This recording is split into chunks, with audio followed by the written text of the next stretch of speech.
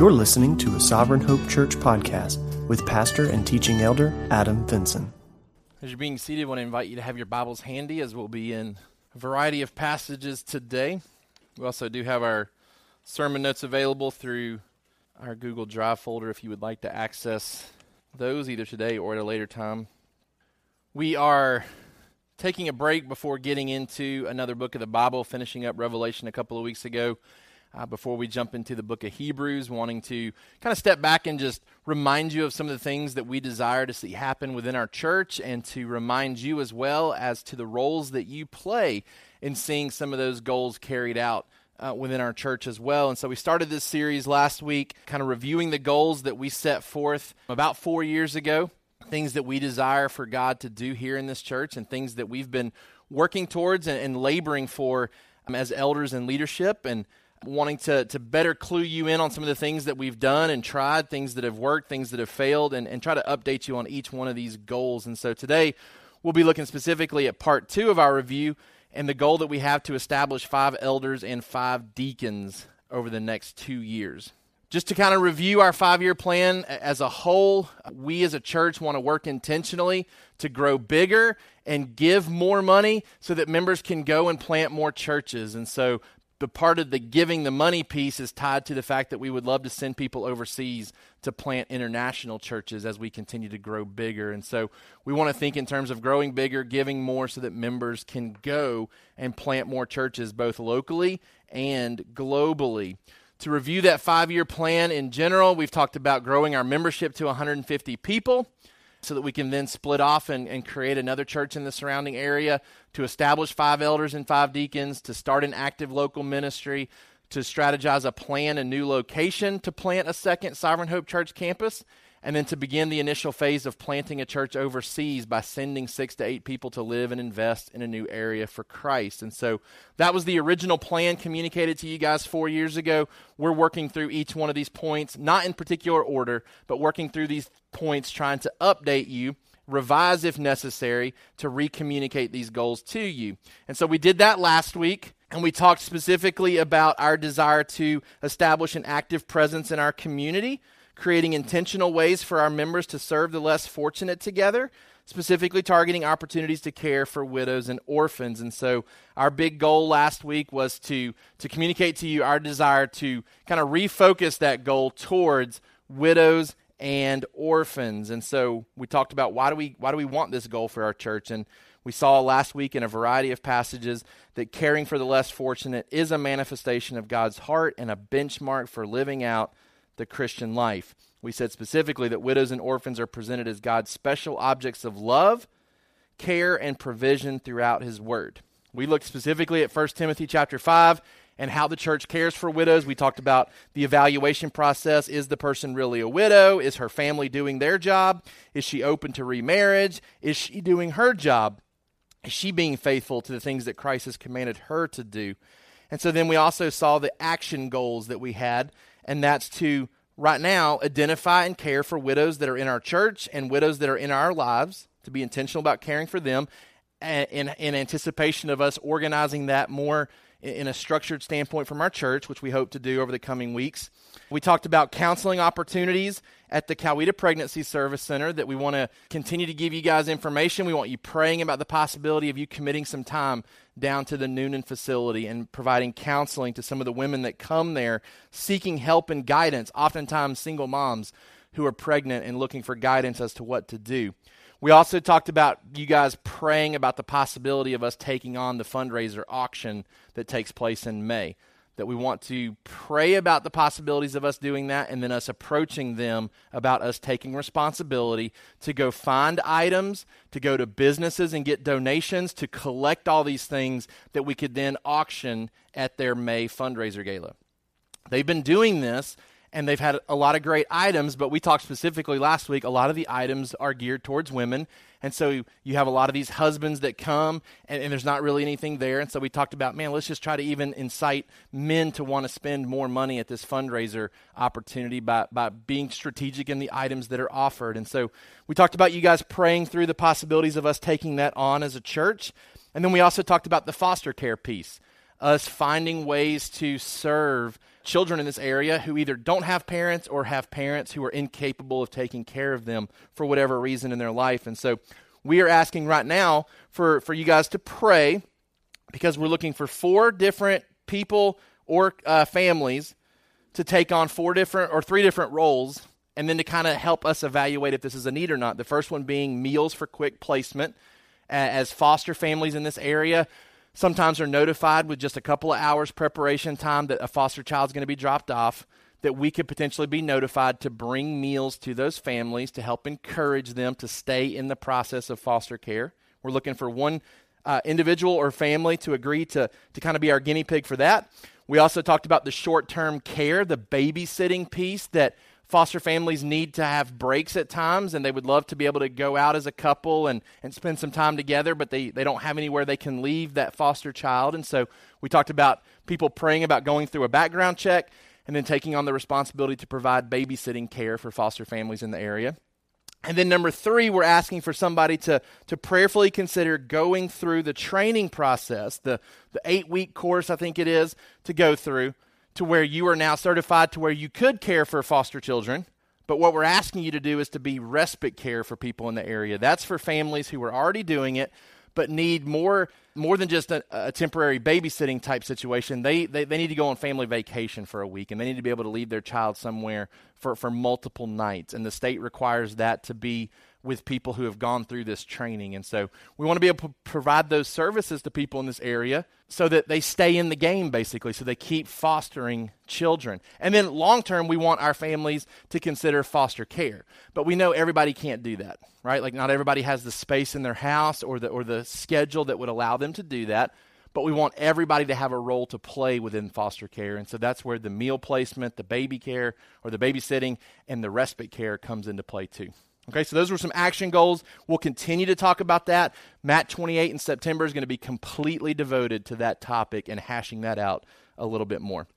Today, we talk about the establishment of leadership. And so our summary sentence for today, our goal is to establish 5 elders and 5 deacons that are shepherding the church biblically and leading the church in service faithfully, with the intent of sending a portion of that leadership to plant another church at the appropriate time. For our kids, our church wants to raise up godly leaders that can take care of our church.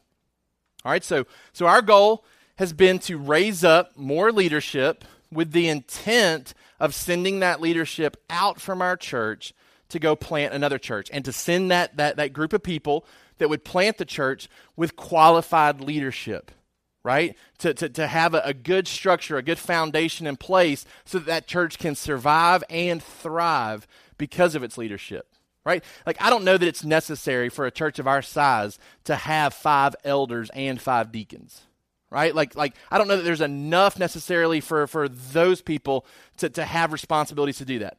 But even if there is that case, it's very healthy to create more opportunity for leadership by multiplying and starting more churches. Because even if there is a need for 5 elders and 5 deacons, I don't think there's a need for 10 elders and 10 deacons within this church probably.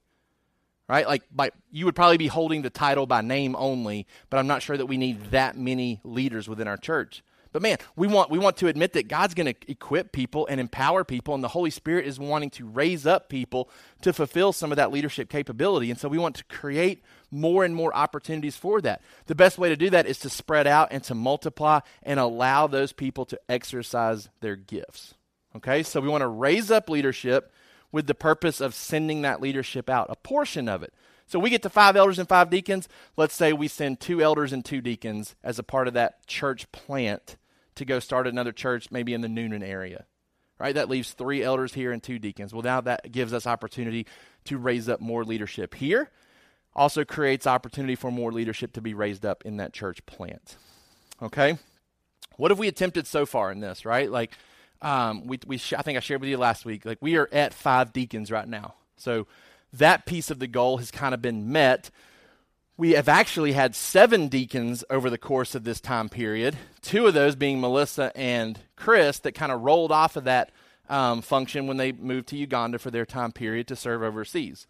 Okay, so right now we currently have 5 deacons. We currently have 3 elders with Marcus in training to become an elder down the road. So that would give us 4. okay? But there have been some things that we have attempted since we communicated these goals, efforts by the leadership to move us in this direction of being able to have the right people in place to plant churches locally and to plant churches overseas. And I want to kind of update you, maybe give you some perspective from behind the scenes of things that maybe you aren't aware have been happening and are even continuing to happen. What have we attempted so far? Number one, we have highly encouraged eldership within our church. Now, there's a careful balance that I think we have to maintain here, that if we ask for elders every Sunday, at some point you run the risk of somebody saying, man, I'm just tired of hearing him ask for elders. I guess he's talking to me. I'll sign up for it, right? Like we don't want to ever plant a thought in somebody's head that's not spirit-driven. So there's a careful balance between how often do you remind people of the process of becoming an elder to where you now run the risk of somebody stepping up and saying, I'll do it, and you having to say, actually, I don't think you're qualified to do that, right? Like we want it to be spirit prompting. We want it to be spirit-led, okay? But we have done some things that I think are meant to encourage men in our church to at least consider the possibility of elder leadership. We've done some public appeals when appropriate when we've talked about this topic before. We've also given out the Finding Elders and Deacons book as a part of our new membership process. And if you've gone through that process and did not get a book, that was a failure on our part, so please see me. Because we have attempted to give that book out to every male who has joined our church as a part of the appeal process. Hey, we would love for you to, at a minimum, be qualified for these positions, even if it's never something that the Holy Spirit calls you to do, or you're never called upon by the church to serve in that capacity. We want qualified men throughout our church family, right? So we've given that book out to new membership. We actually have had conversations with multiple people in our church that haven't translated to where Marcus is at right now. Right? For those of you that have been here for a while, you'll remember that David and Bethany Guthrie were a part of our church. They had joined our church, and then they moved to North Carolina not too long after they joined our church. I think maybe they were here for a year, something like that, and then they moved to North Carolina, and they needed some changes in their life, and so they moved to North Carolina to be closer to family, right? After joining our church, David had expressed to me his desire coming through training in seminary was to potentially pursue eldership within a church. And so we had some initial conversations with him about what that would need to look like, what type of investment we would want to make in his life as elders, what we would want to see from him. We were in some beginning stages of conversation as to, okay, what would this look like for you to possibly enter into some type of discipleship or training? And then unfortunately for us in that process, but certainly part of God's great plan, he opted to move them to North Carolina, right? We have had two other individuals in our church that we've had conversations with about how either they or us could see them potentially serving in this capacity, but there were things in their life that would currently withhold them from being able to do so, okay? So we've had conversations with two men over the past 4 years in our church saying, hey, we think you could be an elder based on what you're expressing to us, but here's some things that need to happen in your life for that to become more of a possibility. Like, we're not ready to say that you're qualified to do this and move into training with us just yet. We think these things need to happen, okay? And then in addition to that, we've had Marcus come to us, and Marcus expressed to us a desire, and he went through an evaluation process with us as elders, and then we moved him into that elder apprenticeship stage where he will go through 6 months of training and discipleship, and we evaluate him at the end of each one of those phases to see if he's ready for the next stage, which is elder candidacy. Okay, so we've tried to encourage eldership within our church. Number two, we have appealed to current elders at other churches to come join us here. Okay, so I realize it's a massive task, a massive undertaking to think about planting a church overseas and to plant another church locally.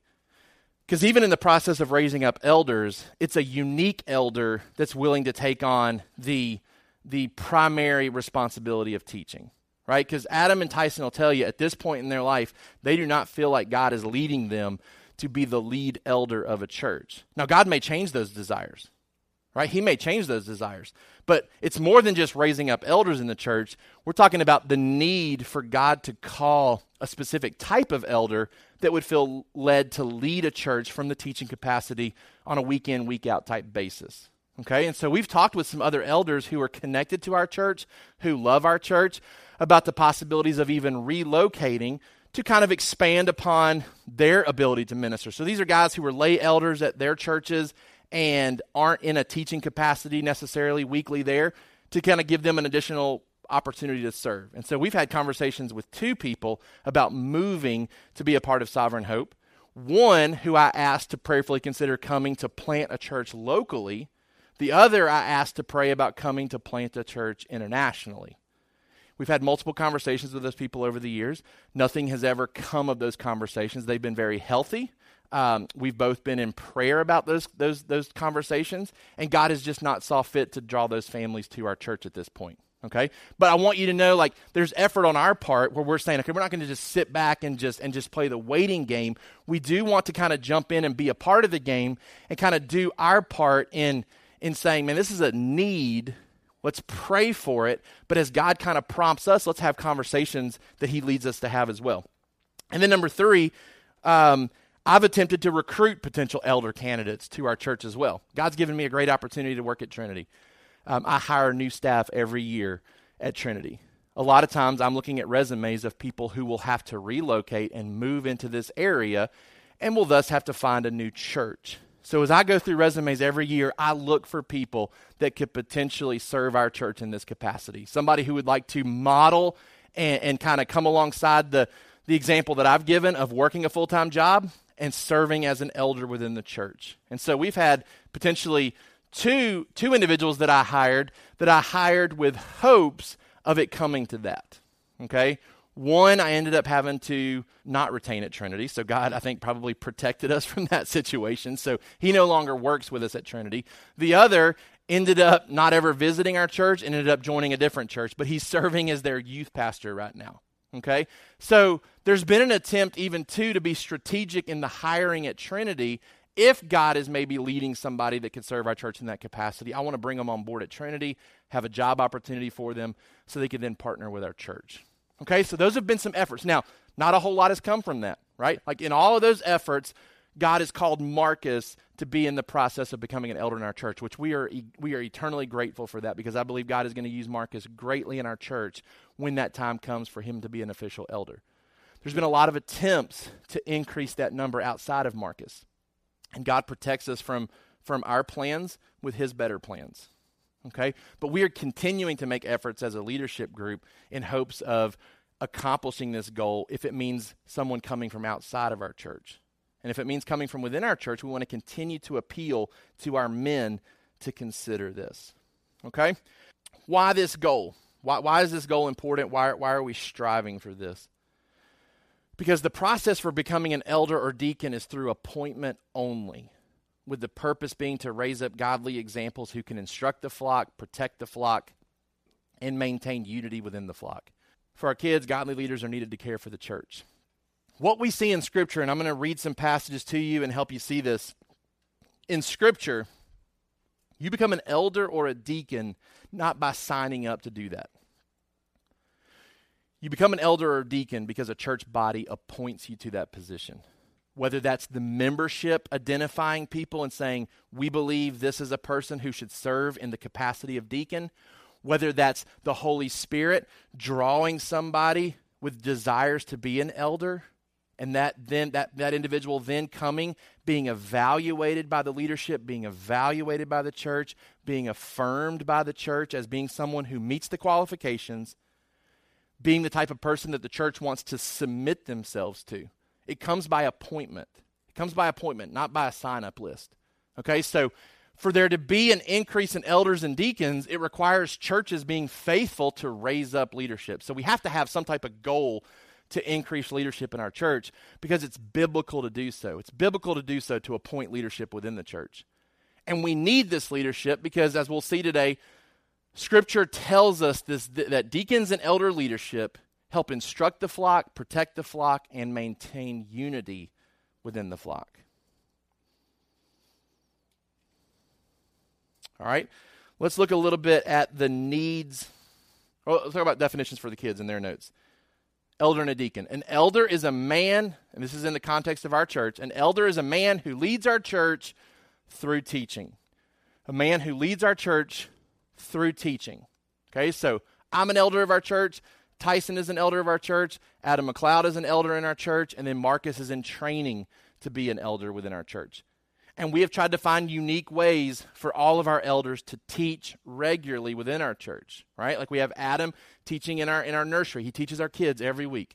Tyson leads us through song, and his approach to leading worship is to teach us through song as well, right? And so we're even in conversations with Marcus about what his ongoing regular teaching responsibility leadership-wise will be for our church moving forward as well. A deacon in our church is a man or woman who supports the elders and church through their service. Okay, so it's men and women who have been identified as individuals who support what we're doing as a church greatly through their efforts, through their humble efforts to serve our church.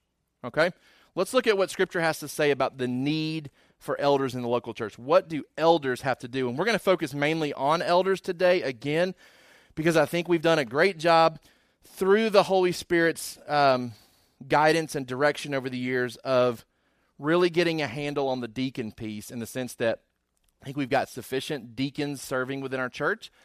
I think we even have individuals who are very capable of serving and replacing those deacons if they were to be sent to another local church plant. Okay, we've got a great process for how we go about establishing deacons within our church. And so we're going to mainly focus on the elder piece, because that's the piece that still needs to be fulfilled in regards to this goal. The need for elders in the local church. Number one, elders are needed to provide authoritative teachings. 1 Timothy chapter 5. 1 Timothy chapter 5, verse 17. Let the elders who rule well be considered worthy of double honor, especially those who labor in preaching and teaching. For the Scripture says, "You shall not muzzle an ox when it treads out the grain, and the laborer deserves his wages. Do not admit a charge against an elder except on the evidence of 2 or 3 witnesses. And for those who persist in sin, rebuke them in the presence of all, so that the rest may stand in fear." All right, what we find here in this passage is a couple of different things. One, that there's a position within the church that demands some type of payment for services because of the level that is being given. So when it talks about teaching here, it's talking about the fact that through the elder leadership, there is regular teaching that takes place that warrants the church evaluating how do we compensate the person who's doing that. I think we've done a great job here in our church of making sure that was handled appropriately, to where no elder in our church will ever rely upon this church's money for their well-being. But we've also structured it to try to be faithful to this passage that says, okay, we want anybody who teaches in this pulpit, whether it's me or whether it's other elders who fill in for me, to understand the weight of what they are doing. And sometimes that's helped by the fact that we're saying, this is something that we believe deserves double honor. This deserves payment. This deserves more than just saying, hey, thank you for what you've done, right? Like there's an opportunity for one to feel that from the church through compensation. The passage here is kind of elevating this level of teaching and saying, you know what? It's worthy of double honor because of the time and attention that it should take to prepare for it. Okay, so there's some authority behind this teaching because, one, it deserves pay, but then also look at the high demand that's placed upon the elder in handling of his sin. Right? It says, verse 19, do not admit a charge against an elder except on the evidence of 2 or 3 witnesses. Right? Like there's to be great care when it comes to bringing a charge against an elder because of the authority that he holds over the church. Not to say that accusations should not come, but they should only really be heard if there's 2 to 3 that can vouch for what the accusation is. In addition to that, and I think this is important too, when an elder falls into sin, it's handled differently than the average church member too. You know, we've talked about the church discipline process, the Matthew 18 process, and how it's meant to kind of keep that person protected as much as possible. Only the people that need to know about it in hopes of bringing restoration. But here, in this passage, it says, as for those who persist in sin, rebuke them in the presence of all, so that the rest may stand in fear. Man, I think there's also this thing that, man, even if an elder falls into sin, pending what type of sin it is, even if he confesses it and turns from it, it may still need to be brought publicly just so there's never any doubt or confusion as to whether or not anything's been covered up within that church with its leadership. And we hear stories all the time of things coming out years after the fact and the church membership being hurt by the fact that they feel like, man, I feel like our leadership covered up one of the leaders to protect them. We don't want to have that here at Sovereign Hope. Right? There's a weighty thing about being an elder in this church, right? Great responsibility, great authority. Eyes are all on you. Like you're to be the pace setter, the example that others are to follow. There's great weight that comes to it. And there's great authority in the teaching, right? Like there's value placed upon the teaching and pay. There's certainly value placed on the position and the authority of the elder in that you have to be very careful about bringing accusations, make sure you have 2 or 3 witnesses, and if an elder persists in sin, bring it to the church, make it known to all so that others can stand in fear of that. All right? Number 2, elders are needed to provide authoritative examples. They're needed to provide authoritative examples. And just in reading these passages, I hope it helps you to understand the difference between a local church and a Bible study that meets at a house. You can have a local church that meets at somebody's house, right? Like we met at Ben's house for the first year in the planning process. A church is not defined by its location. You don't need a building to now be a valid church. You do need leadership to be a valid church. Okay? Because what we see here is that authority is needed to really define what a local church is. Membership needs authority to follow. If you just have a group of buddies that show up at a coffee shop and you sit around and take turns talking about the Bible, it's healthy. It's great. It's a Bible study, but it's not a church because there's no authority present there, right? What we find in Scripture is that there's an authoritative example that is needed through elder leadership. 1 Timothy chapter 4, verse 11. Paul telling Timothy, command and teach these things. Let no one despise you for your youth, but set the believers an example in speech, in conduct, in love, in faith, in purity. So there's 2 components here, right? Paul's telling Timothy as an elder, command and teach these things, and also be a great example of what it is you're striving to teach, right? So teach it authoritatively and be that authoritative example. Show other people how to act when it comes to their speech, their conduct, their love, their faith, their purity. Until I come, devote yourself to the public reading of Scripture, to exhortation, to teaching. Man, it's one of the fundamental things that we are supposed to do as a church. It's to teach the Word of God publicly. That's why we do that on a Sunday morning. Do not neglect the gift you have, which was given you by prophecy when the council of elders laid their hands on you. Practice these things, immerse yourself in them, so that all may see your progress. Keep a close watch on yourself and on the teaching. Persist in this, for by so doing you will save both yourself and your hearers. Man, that's a weighty thing that Paul tells Timothy here. He says that like the salvation and the progress of salvation of your church is heavily reliant upon the teaching and the example that you set as leadership. And Paul says it is needed. Command it, teach it, be a great example for these people. They need something to follow after. They need something so that they too can progress in their faith, right? Practice these things, immerse yourself in them. Why? So that everybody that's watching you progresses themselves. Man, if I'm not giving you examples of how the teaching that I'm giving to you is affecting me, you can't see the progress in my life and therefore potentially progress in your own life as well as a fruit of that. Right? God's word is very powerful, but he has designed it, I think, to not just be proclaimed by anybody. Right? Like we could hire great public speakers and give them the notes, give them the text and say, hey, because you're a great speaker, we want you to share this. No, I think there's an element that comes with great teacher also has to be a great example for others to follow. It really brings power to that message. Man, not only do I hear God's word, I'm seeing it lived out by the person teaching it to me. And now I too want to progress in my faith. It's a weighty responsibility to be an elder in a local church, and they are needed to provide authoritative examples. Hebrews 13, verse 7 is another passage. Remember your leaders, those who spoke to you the word of God. Consider the outcome of their way of life and imitate their faith. Big responsibility. Leaders are needed so that people can hear that word spoken from the leadership, authoritative teaching, and then see the example of their life and seek to imitate it. 1 Peter chapter 5, verse 5 is another passage that talks about this. Likewise, you who are younger, be subject to the elders. This submissive mindset to the teaching and the example of the eldership. All right, number 3, elders are needed to provide authoritative care.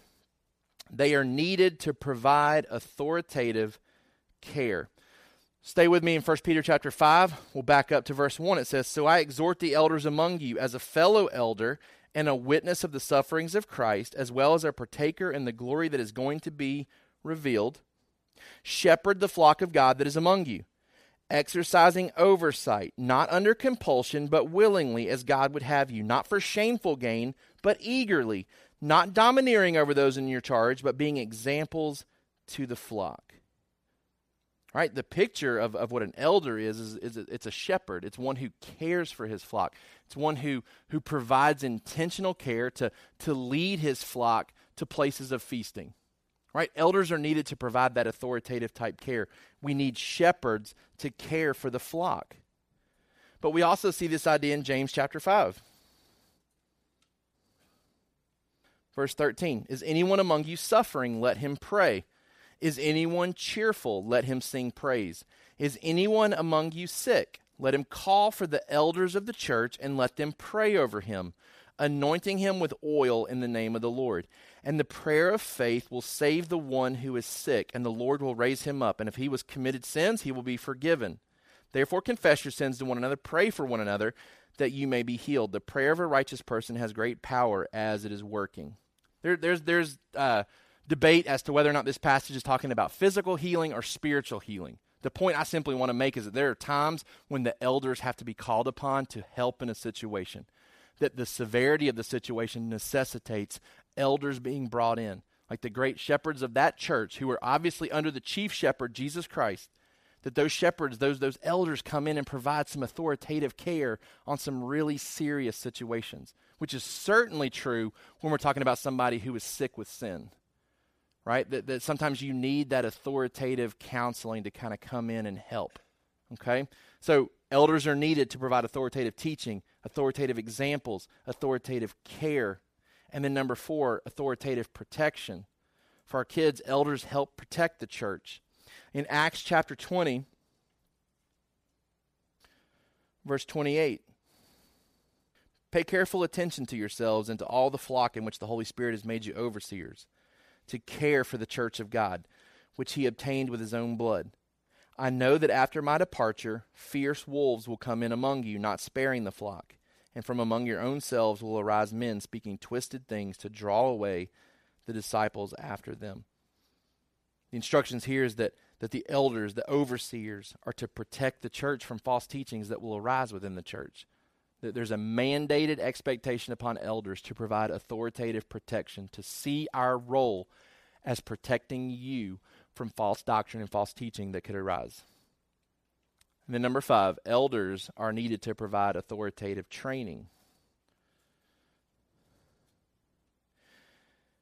Ephesians chapter 4, verse 11. "And he," talking about Jesus, "gave the apostles, the prophets, the evangelists, the shepherds, and teachers to equip the saints for the work of the ministry, for building up the body of Christ, until we all attain to the unity of the faith and of the knowledge of the Son of God, to mature manhood, to the measure of the stature of the fullness of Christ, so that we may no longer be children tossed to and fro by the waves and carried about by every wind of doctrine, by human cunning, by craftiness and deceitful schemes. Rather, speaking the truth in love, we are to grow up in every way into him who is the head, into Christ, from whom the whole body, joined and held together by every joint with which it is equipped, when each part is working properly, makes the body grow so that it builds itself up in love." And part of the job of the elder is to equip the church membership to work, to do the work of the ministry, to equip them, to empower them, to train them, to structure things in such a way that people can use their giftings for the glory of God, so that people can grow up in their faith and so that the body is functioning together with everybody doing their part. Why do we want to keep establishing elders in this church? Because we need them. We need them for authoritative teaching. We need them for authoritative examples, authoritative care, authoritative protection, and authoritative training. The Bible talks a whole lot more about the qualifications of an elder than it does the actual function of an elder. The implication seems to be that if you get the right people in the job, they will be able to flesh out what their job is within the church. Get the right people, and then you're going to be very well taken care of. It's kind of a philosophy that I have even at Trinity. I'm looking for the best applicants, even if they are not necessarily skilled in teaching a particular subject. If I can find a great teacher with great character who loves Jesus, I can probably help equip them to teach a certain subject, right? Like get the best people into those positions, and that certainly seems to be what is implied through Scripture. There's two great places to look for the qualifications. Titus chapter 1, verse 5. Paul says, "This is why I left you in Crete, so that you might put what remained into order and appoint elders in every town as I directed you." Okay, so going back to that goal, why are we appointing elders? Because part of the process of church planting is to appoint elders in every town to put things into order. Okay? If anyone is above reproach, the husband of one wife, and his children are believers and not open to the charge of debauchery or insubordination, for an overseer as God's steward must be above reproach. He must not be arrogant or quick-tempered or a drunkard or violent or greedy for gain, but hospitable, a lover of good, self-controlled, upright, holy, and disciplined. He must hold firm to the trustworthy word as taught, so that he may be able to give instruction in sound doctrine and also to rebuke those who contradict it. All right, for there are many who are insubordinate, empty talkers, deceivers, especially those of the circumcision party. They must be silenced, since they are upsetting whole families by teaching for shameful gain what they ought not to teach. All right, so you've got some clear instructions there about what it looks like to be an elder, the type of character that is desired. 1 Timothy chapter 3, verse 1, the saying is trustworthy. If anyone aspires to the office of overseer, he desires a noble task. Therefore, an overseer must be above reproach, the husband of one wife, sober-minded, self-controlled, respectable, hospitable, able to teach, not a drunkard, not violent, but gentle, not quarrelsome, not a lover of money. He must manage his own household well with all dignity, keeping his children submissive. For if someone does not know how to manage his own household, how will he care for God's church? He must not be a recent convert, or he may become puffed up with conceit, fall into the condemnation of the devil. Moreover, he must be well thought of by outsiders, so that he may not fall into disgrace, into a snare of the devil. You see some of the reasonings even kind of built in here in the qualifications. This is what the local church was going to need in its leadership. It needs protection. It needs the right type of people. When we go to Acts chapter 6, we see exactly why deacons were needed, because there were certain things that were going to arise that would drive a division in the church in its unity, because certain things weren't being taken care of from a ministry standpoint. And what do there? They nominate men, they nominate individuals to function probably as deacons within that first church and say, hey, we need you to take on this so that we can fulfill our jobs. Man, leadership is needed for the protection of the flock, for the guidance of the flock, and to maintain unity within the flock. So you have these qualifications that are given here. Why are these qualifications given? Number one, to protect the church from unfit men in leadership. That should be the obvious one. These qualifications are chosen by God through the inspired word to protect us from having unfit men in leadership. But I don't think these qualifications are meant to be like a pass or fail examination, and once you've passed it, you just kind of set those things aside and you're done with them. Like you got through that, now you just kind of keep moving on as an elder. Because number two, I think it's meant to help improve the elder's moral and spiritual character, even moving forward. Right? When we have conversations with people who are considering eldership, when I had conversations with Tyson and Adam, the conversation looked very similar to the conversation the three of us have had with Marcus recently. We look at these qualifications, And oftentimes the man will look at the qualifications and say, I don't think I'm where I need to be. Right? And the faulty thinking there is that I'm supposed to be at a level that kind of is attained, and I don't have to grow in those areas anymore. And once I've reached that level, then I can be a deacon or I can be an elder. I think the implication in this passage is that an elder, an individual who becomes a leader in the church, should continue growing in these areas, right? Like, I should be more hospitable today than I was when I first became an elder at this church. I should be growing in these things, less quarrelsome, right? More able to teach, right? Like Tyson and Adam have done a phenomenal job of growing in their capacity to teach since the very first sermons that they gave, right? Like I told Adam in one of the sermons that I listened to, or the Matt 28 night that I heard him do recently. I was doing the nursery, so I had to listen to the podcast. I said, man, it was so encouraging to hear you teach, because it is way different than the first time you taught. Not that there was anything wrong with the way he taught the first time, but the confidence that he exuded after a couple of years of being an elder and having the opportunity to teach our kids and just become more comfortable with God's word in a formal capacity, man, you can see great growth in that. So the qualifications are meant to be a way for elders to continue to grow in their own life, okay? And then number 3, to help improve the elder's shepherding skills. There's some things here that are very important in regards to not being quick-tempered, to be gentle, to be hospitable, to be not quarrelsome. I mean, those are important things that we have to remember in our shepherding of this church, in our interaction with people in this church, that we have to exude these qualities in our shepherding for our shepherding to be effective. So part of the reason the qualifications are given are certainly to protect the church from unfit men, but it's also given to keep the men that were found to be fit growing, because every time we sit down and look at these qualifications for new leadership, it's a good prompting and reminder to our current leadership. You need to be growing in these areas. What specifically is mentioned in these qualifications? Number 1, that a healthy desire is needed, right? 1 Timothy 3:1, if anyone aspires to the office of elder or overseer, he desires a noble task. 1 Peter 5:2 says that the person who is an elder has to desire it with the right desires, right? Not under compulsion. He wasn't begged to do it. He wasn't told to do it. It was something that the Spirit prompted in him to do it. And he's also not doing it for personal gain. It's why we don't pay anybody for teaching on a Sunday morning that becomes an elder until they've been an elder for a full year. Like, nobody gets to decide to try to do this in order to make some money and benefit their family because they're short on cash. Like, it's meant to even be a protection for, why do you want to be an elder? Because you're not getting paid to teach on Sundays for a while, okay? So we want to protect people from having any type of unhealthy desire to pursue this, because healthy desire is one of the key pieces of the qualifications of being an elder. Number 2, holy character is extremely important, right? Like, you see a lot of stuff in these 2 listings about good reputation, someone who's above reproach, respectable, well thought of by outsiders.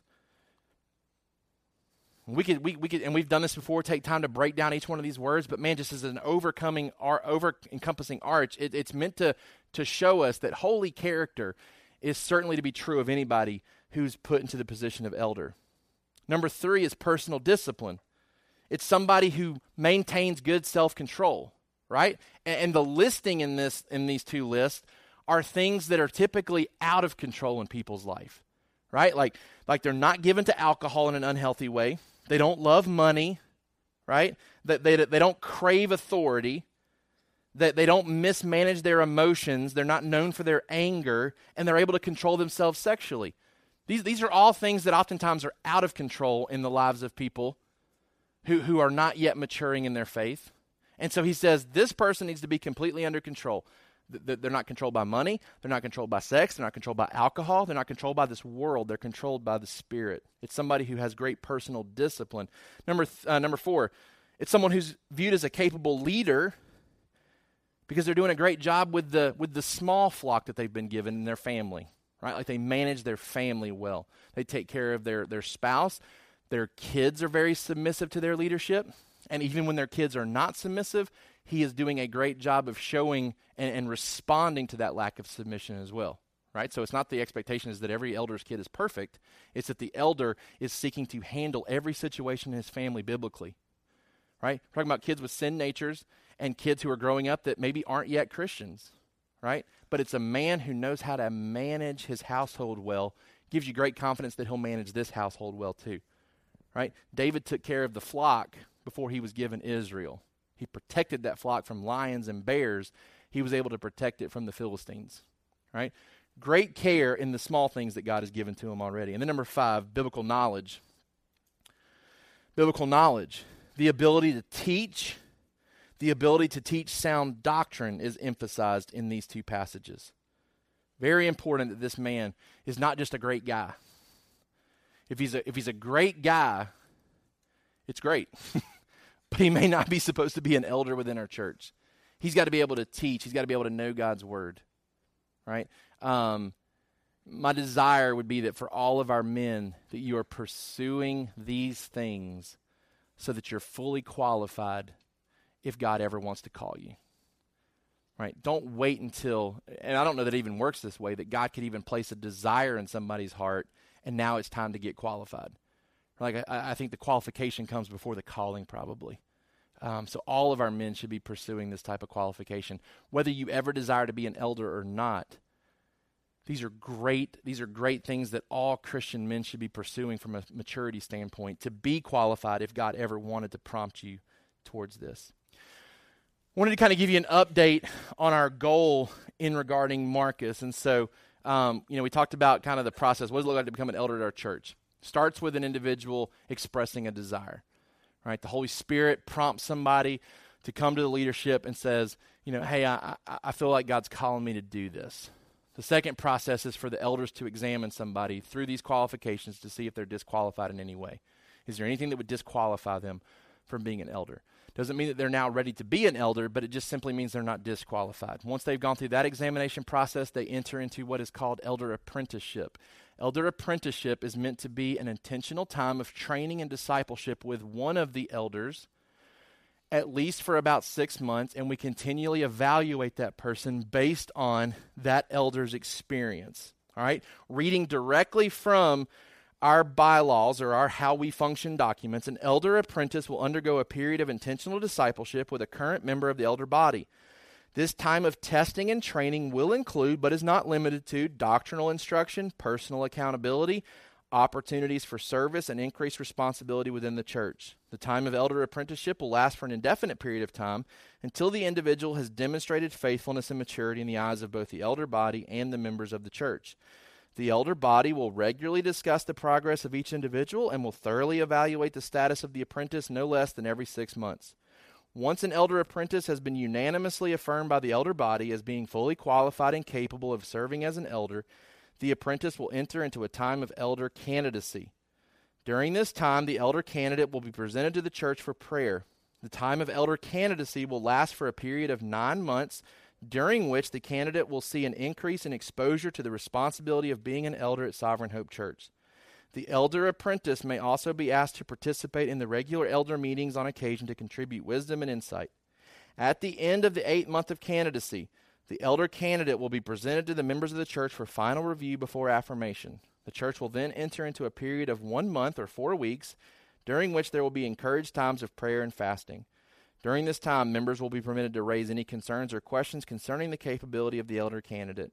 After the period of 1 month or 4 weeks, if there is no remaining issues to be resolved, the church will affirm the individual as an elder by the laying on of hands. So we wanted to formally announce to you guys that Marcus is officially entering elder candidacy as of today. All right, so he has gone through this process of apprenticeship. We have worked through anything that we felt the need to work through with him. All 3 of us have had the opportunity to do that. We have been in prayer about this. We've been meeting regularly with Marcus on a weekly basis for at least the last 4 months, if not longer than that. In addition to Marcus meeting regularly with Tyson for individual equipping and training, and we've worked through doctrinal things to make sure that we're all on the same page. We've handled some issues together to see how Marcus responds and whether there's continuity and even how we view things to make sure that's going to be a good fit in regards to how we're seeking to lead this church. And so we are inviting you today to be in great prayer over the next 8 months for Marcus, because this is almost a year process still before he would become an elder of our church. So for the next 8 months, Marcus will have increased opportunities to serve within this church. We're hoping to increase his exposure even on a Sunday morning regularly, but then also giving him some opportunities to teach more on a Sunday morning as well.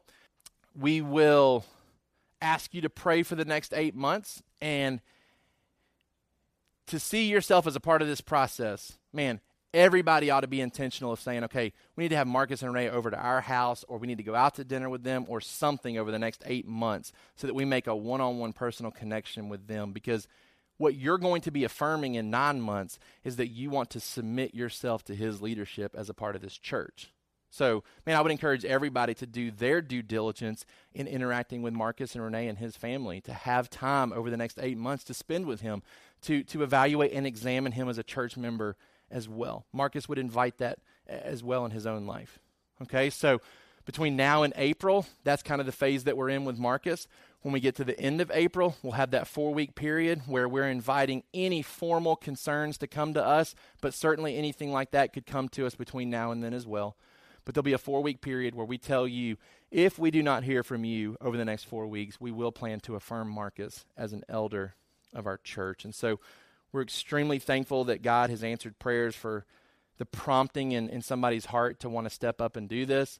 We're certainly grateful and thankful for the work of the Holy Spirit in Marcus's life prior to coming to us, but then even since coming to us over the past 9 months, probably to a year, since he even first expressed desires about eldership within our church. And so in regards to action towards our goal, I told you I wanted to give you these at the end of each week. Number 1, pray for Marcus and examine him over the next 8 months.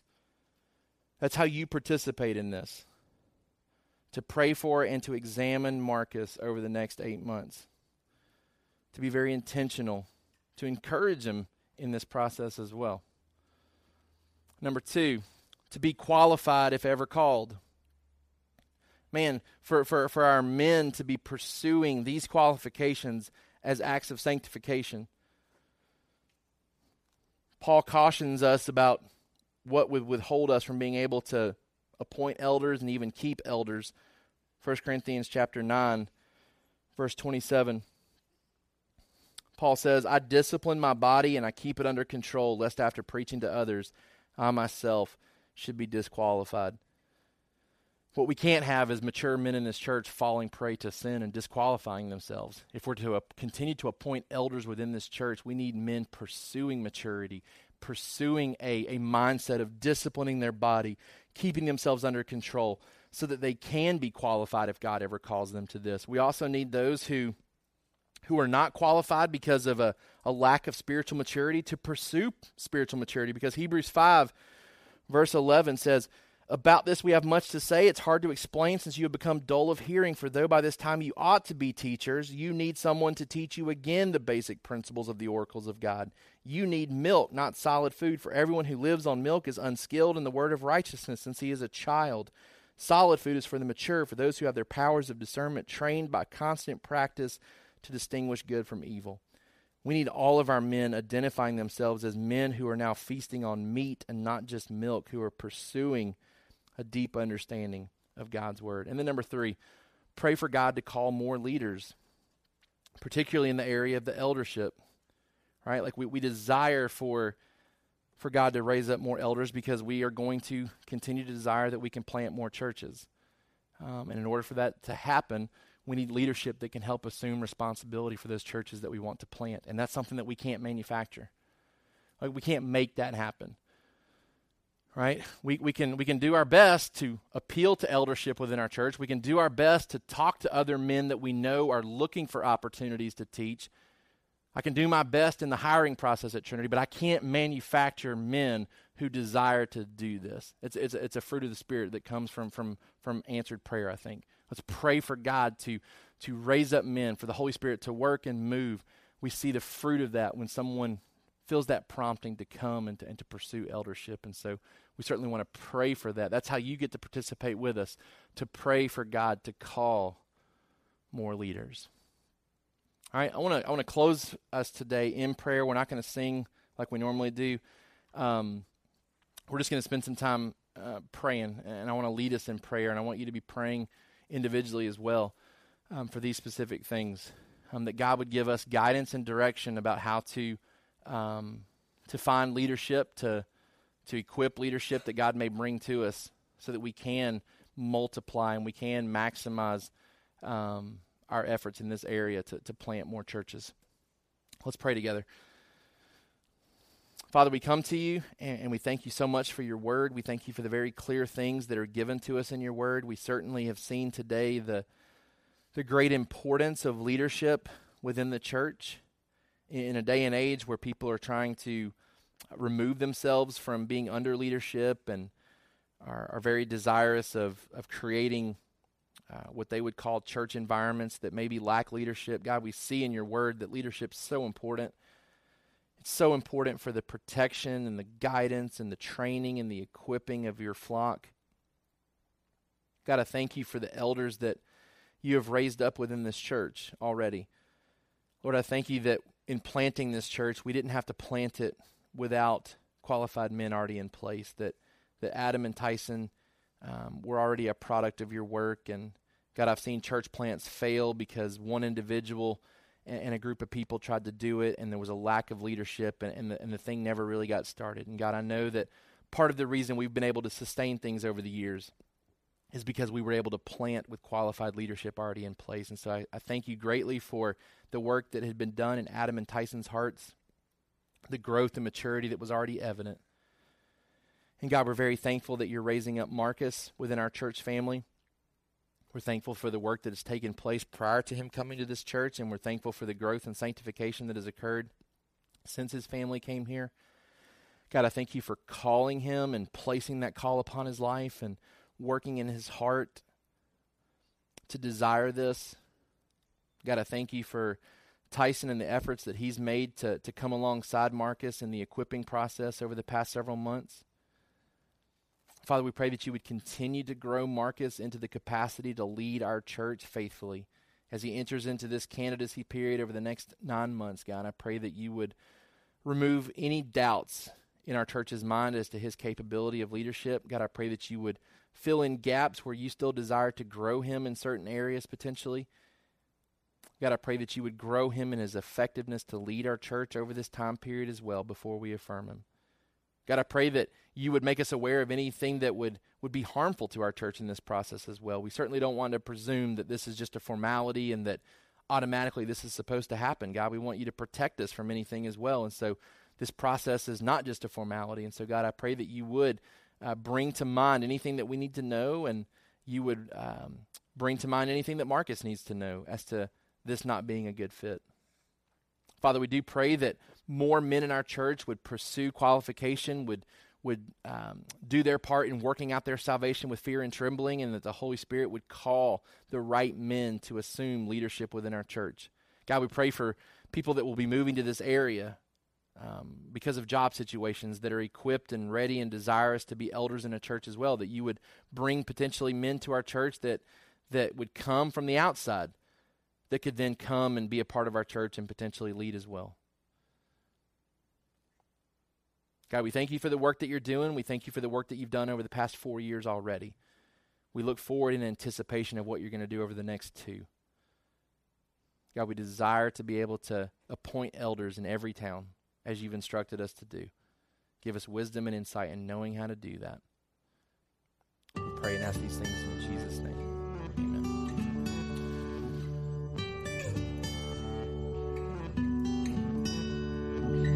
Thank you for listening to the Sovereign Hope Church podcast. We trust that you've been encouraged by the word. For more information about our church, please visit our website at www.sovhope.org. Again, that's www.sovhope.org.